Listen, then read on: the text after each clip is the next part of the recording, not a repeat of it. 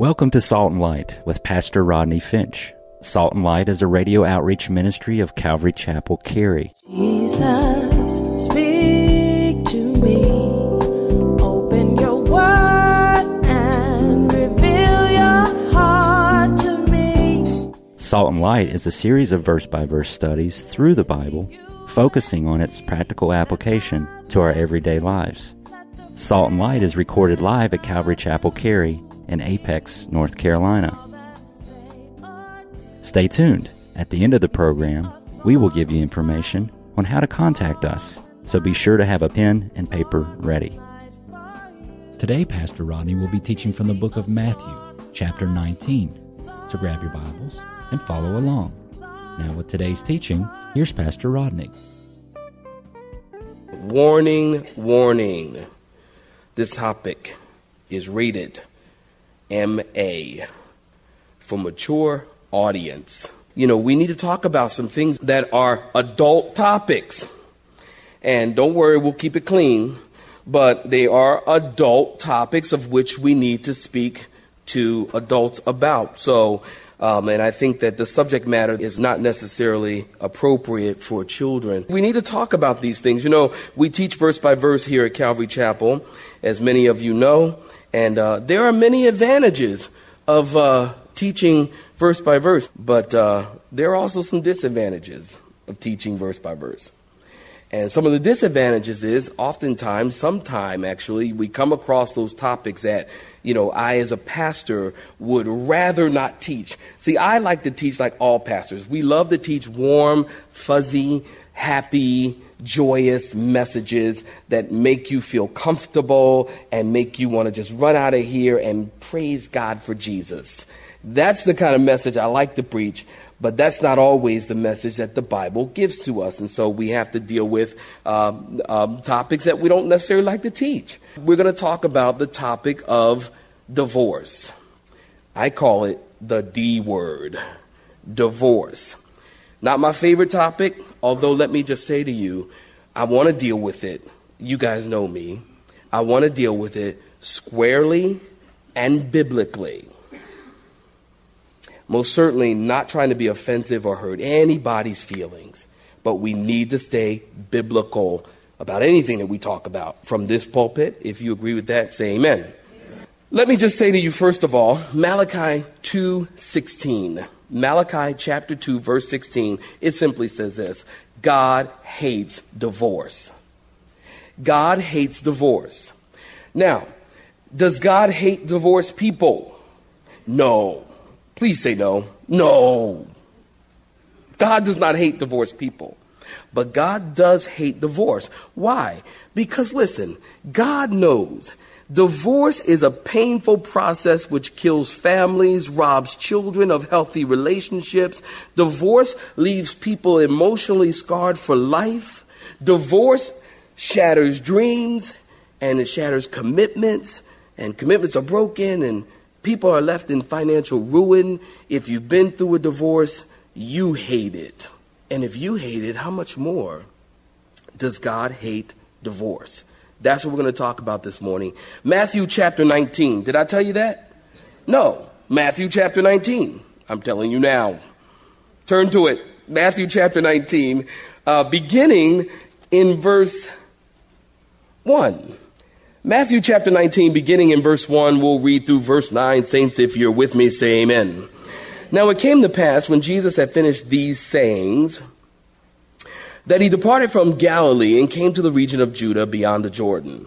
And great multitudes followed him, and he healed them there. The Pharisees also came to him, testing him, and saying to him, is it lawful for a man to divorce his wife for just any reason?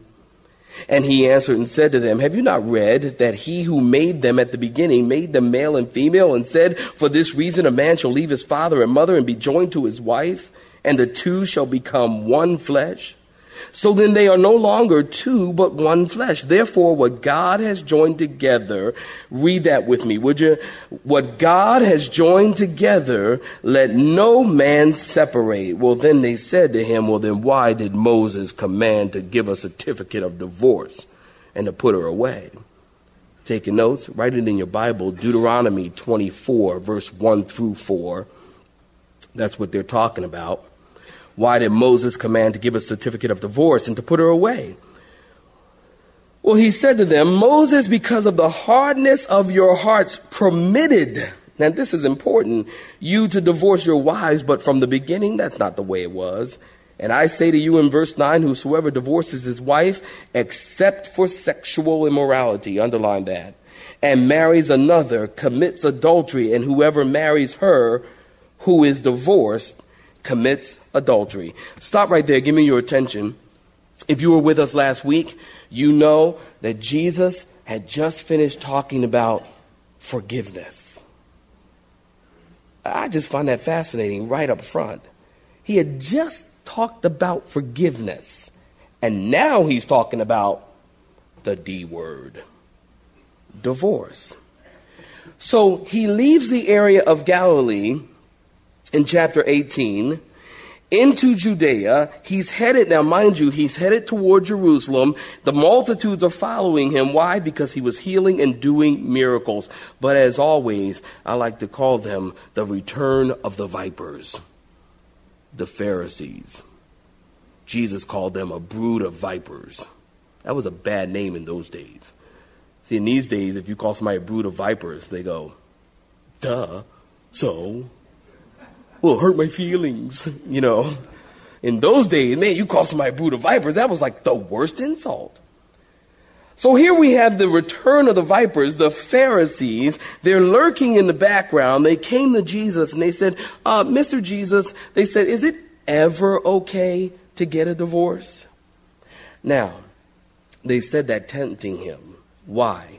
Because in those days, there were basically two schools of thought as it relates to divorce. There was what I like to call the old school. That would be the conservatives. There was a rabbi by the name of Shammai, and he taught that divorce could only be granted in the case of uncleanness, which they interpreted as sexual immorality. That was one school of thought, conservative, the old school. And then there was a more liberal school with a rabbi named Hillel. And this school taught that you could divorce your wife for almost any reason. Any reason.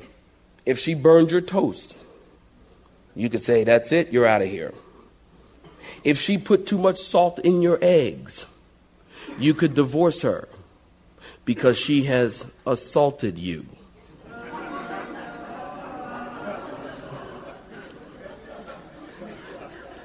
Moving right along. They also said, get this, if you saw a woman, you went over someone's house and this lady's house was really, really clean. And the house was like spotless. And you looked at your wife and you said, hey, you're not as clean as her. Then you could divorce her. They categorized that as uncleanness, that she was cleaner. You could divorce for any small, insignificant reason. Sound familiar? And that's what people are doing today. Divorcing for any small or insignificant reason. And so they came to Jesus, asking him the question. They were trying to get Jesus to pick sides. But instead of picking sides, instead of getting into Shammai and Hillel, Jesus, what does he do? He challenges their knowledge of the law. Look at it again in your Bibles. Jesus said in verse 4, have you not read? He challenges their knowledge of the law. Have you not read, he who made them male and female from the beginning?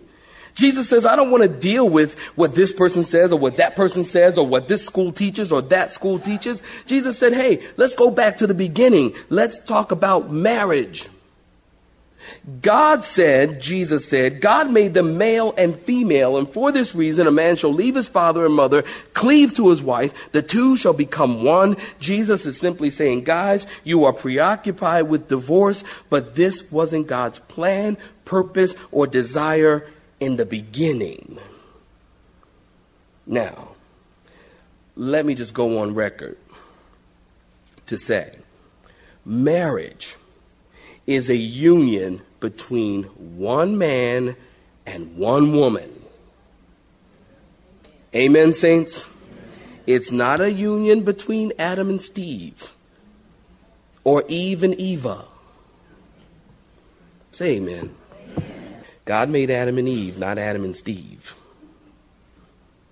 That's not a union. It's not two females and one male. It's not two males and one female.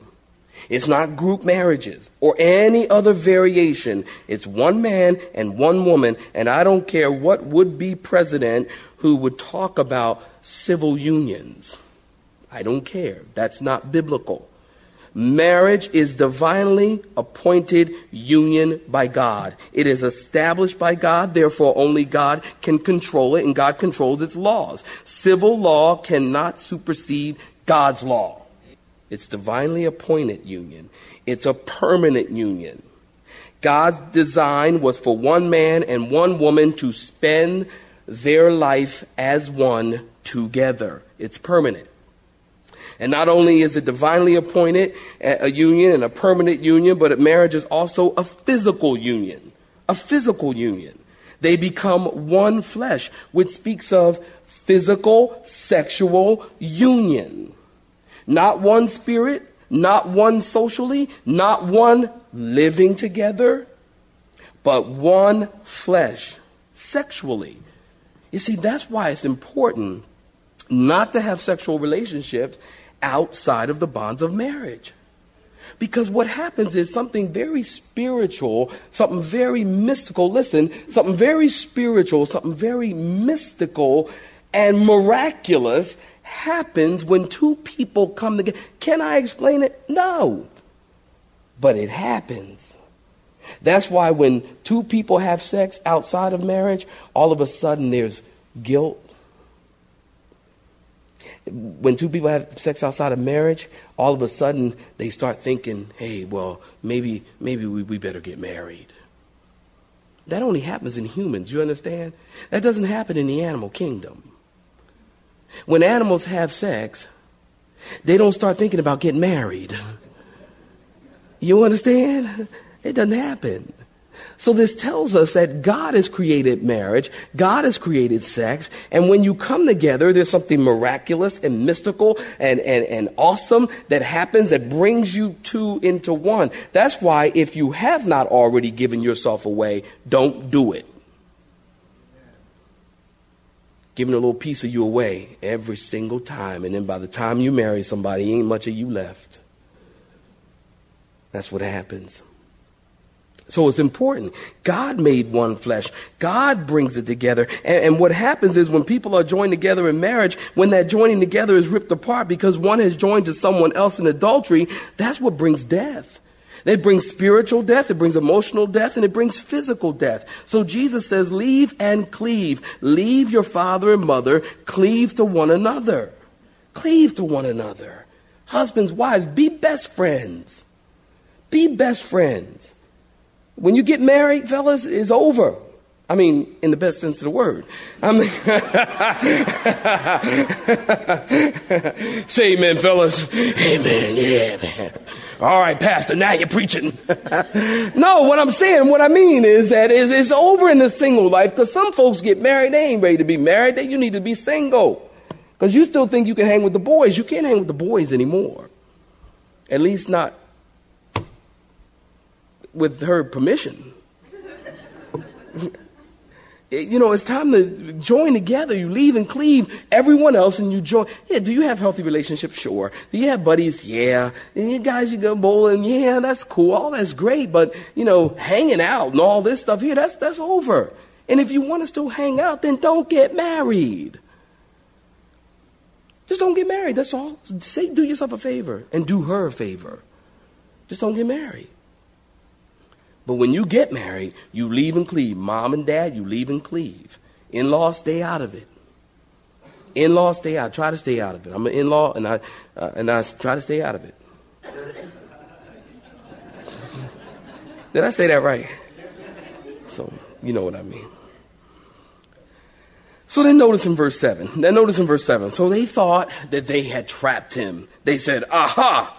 Jesus, you are saying we shouldn't divorce our wives, but Moses, the lawgiver, he commanded us to give a writing of divorce to give to our wives. Now, again, the Pharisees are quoting Deuteronomy 24, verse 1 through 4, which says, when a man takes a wife and marries her, and it happens that she finds no favor in his eyes because he has found some uncleanness in her, and he writes her a certificate of divorce, puts it in her hand, sends her out of his house when she has departed from his house and goes and becomes another man's wife, if the latter husband detests her and writes her a certificate of divorcement, puts it in her hand, sends her out of his house, or if the latter husband dies who took her as a wife, then her former husband who divorced her must not take her back, but to be his wife after she has been defiled, for that is an abomination to the Lord. Deuteronomy 24, 1 through 4.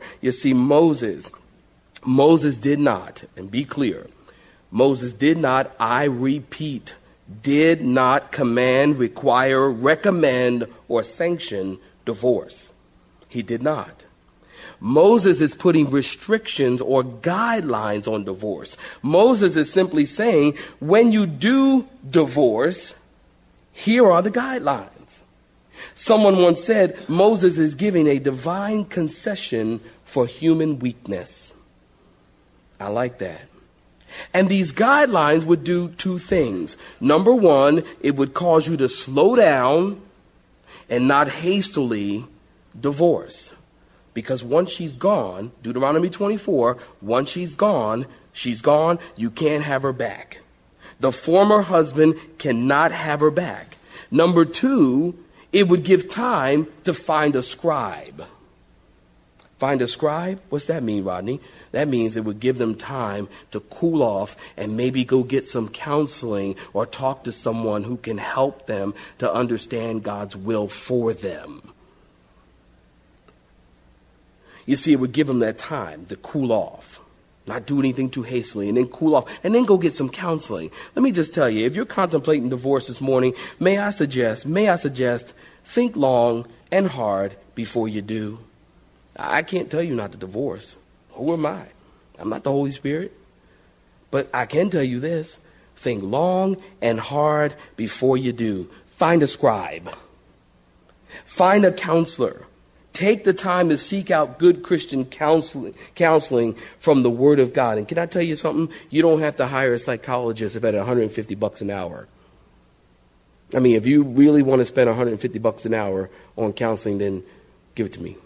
No, I'm sorry.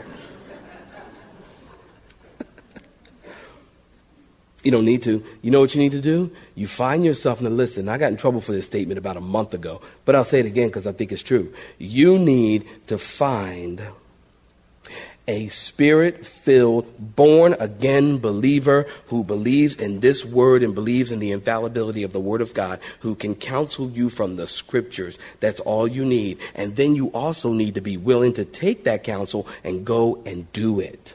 You see, what happens more often is when we go to counseling or we go find a scribe, we already made up our minds.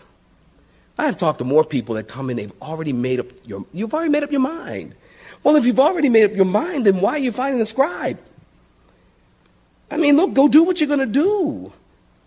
But if you really want the heart of God and you really want to seek God and you really want to know God and you really want to know God's will for your life, then find a spirit-filled, born-again believer who knows the Word of God, who can counsel you in the things of God, and they'll say, hey, this is what God, and then you say, you make up in your mind before you go there, hey, what they tell me to do, I'm going to do it. I'm going to do it. Whatever they show me from the Word of God, I'm going to do it. And then you give God an opportunity to move in your life and to move in your marriage. You don't need secular counseling. Don't go to the world for counseling. Amen, saints? Don't go to the world for counseling, because the world's going to mess you up. The world's view of divorce is whack.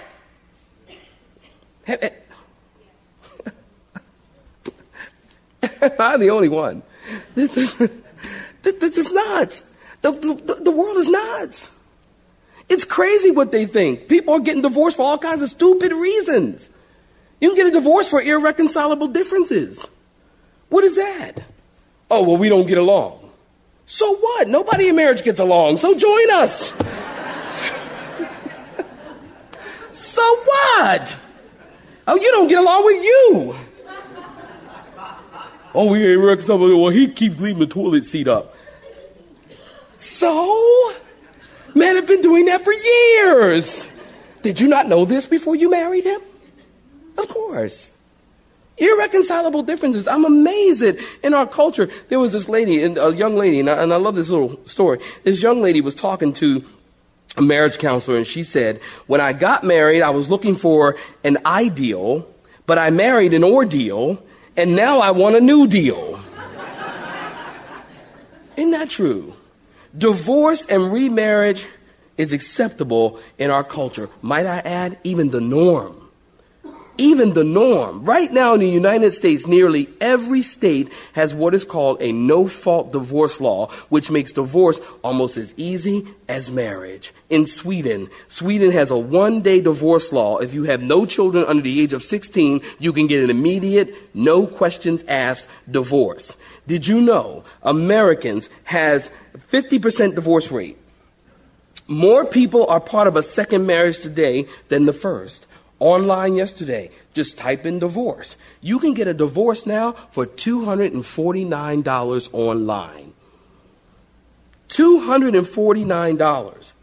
I'm walking in the Hallmark store in Rochester. I'm thinking I've been away from my wife for a couple days. My life has been crazy. I was thinking to send her a card. On three, everybody say, oh, 1, 2, 3. Oh, thank you, thank you, thank you. But I didn't send it. And I didn't get around to it. And so I'm walking in, divorce is such a norm. You know something is a norm when Hallmark starts making cards about it. You know it's a norm. Listen at this. One card reads, happy anniversary to my former in-laws who are still in my heart. Another one reads, congratulations on your marriage. This ought to work out. Third time is always a charm. And here's my favorite. Holiday wishes to my former grandparents. I divorced your grandson, not you. Is that not a little weird to you? It's like Hallmark, good grief. I used to love your commercials, but now I'm having second thoughts. I mean, our culture, divorce is the norm. So they thought these guys, these Pharisees, the brood of vipers, the return of the vipers, they thought that they had Jesus trapped. But notice in verse 8 in your Bibles, Jesus answered them. The reason Moses gave the law was because of what? The hardness of your heart. You see, Moses allowed it, but from the beginning, it was not so. Jesus is saying Moses didn't command divorce. He allowed it because they hardened their hearts and refused to obey God and forgive. Now, let me talk to, in context, the Christian marriage. That's who I need to address. Honestly, I don't know what to say if somebody's not a Christian. But to the Christian, I can appeal to you because the Holy Spirit is living in you. And greater is he that is in you than he that's in the world. I can do all things through Christ because he strengthens me. So to the Christian, let me say, Christian marriage is the most wonderful thing on the earth. I can say that because I know that to be true. On three, everybody, 1, 2, 3, I really mean it. Christian marriage is wonderful. The world wants you to think it's boring. The world wants you to think that marriage is uninterested and unexciting. Reminds me of a little girl. She said in describing the marriage, she said, Christians have only one spouse. It's called monotony. No. You see, the world wants you to think monogamy. The world wants you to believe that marriage is monotonous. It really isn't. The simple truth is, as to why Christians divorce, the hardness of the heart. I think it boils down to that. One person won't repent of sin and the other person won't forgive you. That's all it takes. One person will harden their heart toward you, God, the Holy Spirit, and other believers, and your marriage will end with a diagnosis of sclerosis of the heart. That's the hardening of the heart. That's how your marriage will end. So we can't forget. Satan is attacking the Christian marriage. You have been listening to Salt and Light, a radio outreach ministry of Pastor Rodney Finch and Calvary Chapel, Cary, located in Apex, North Carolina. Join Pastor Rodney Monday through Friday at this same time. For information regarding service times, you can contact us at 1-800-293-0923. That's 1-800-293-0923. You may listen to today's broadcast in its entirety by visiting the media library on our website at cccary.org.